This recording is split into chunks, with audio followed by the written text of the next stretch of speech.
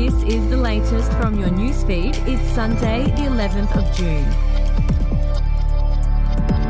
Australians are reluctant to ask questions about the proposed Indigenous voice to Parliament for fear they will be branded as racist. Polling conducted for the No campaign reveals many voters feel they are being shamed into silence and won't engage in debate about the proposal because they don't want to be judged to be reactionary. The No case was also warned that aggressive attacks on the voice risk backfiring and strengthening the Yes case.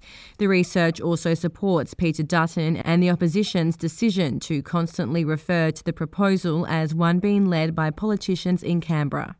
A man has sued the state government in New South Wales, claiming he turned to crime because the authorities ignored more than 50 reports of harm when he was a child.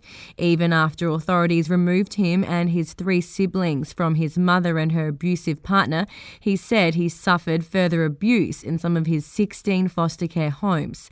This included having peppercorns placed on his tongue for swearing, 1 for each year, along with emotional abuse. The matter was settled out of court in a mediation.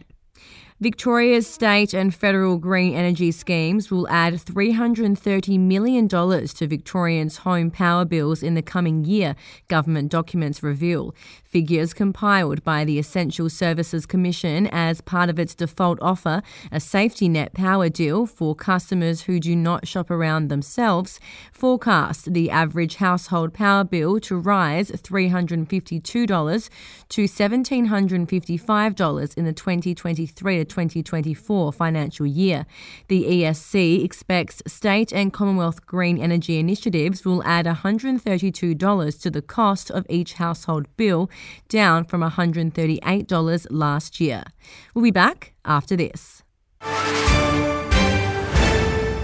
News doesn't have to be boring. The Brits have given Prince Harry a new nickname after yet another tell-all interview. Oh God, is it the Ginger Whinger?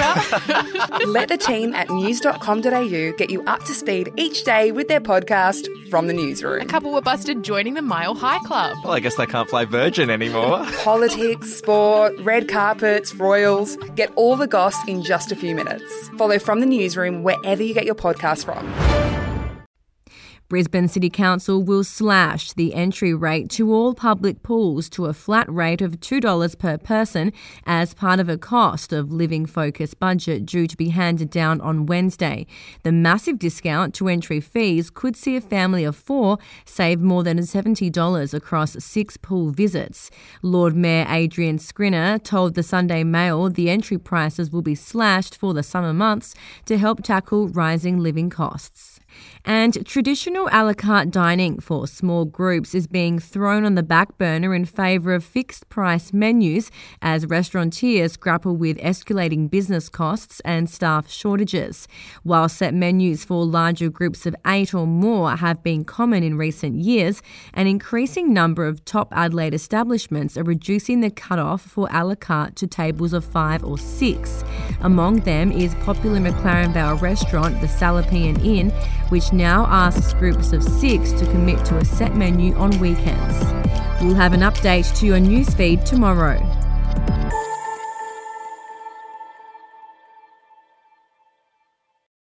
Are you ready to get an inside look at crime from someone who has investigated some of Australia's worst crimes? It was like Aladdin's Cave. The luminol found bloodied footprints and bloodied handprints on a wall, so it's just like a horror movie. Former homicide detective Gary Jubilant sits down with cops, crims, addicts, victims, small-time cheats, and big-town lawyers as they tell their incredible stories. My house got raided. Next thing you know, I got bail refused. Next thing you know, I'm on a truck to Parklea Prison. Listen to I Catch Killers early and ad-free on Crimex Plus on Apple Podcasts today or wherever you get your podcasts.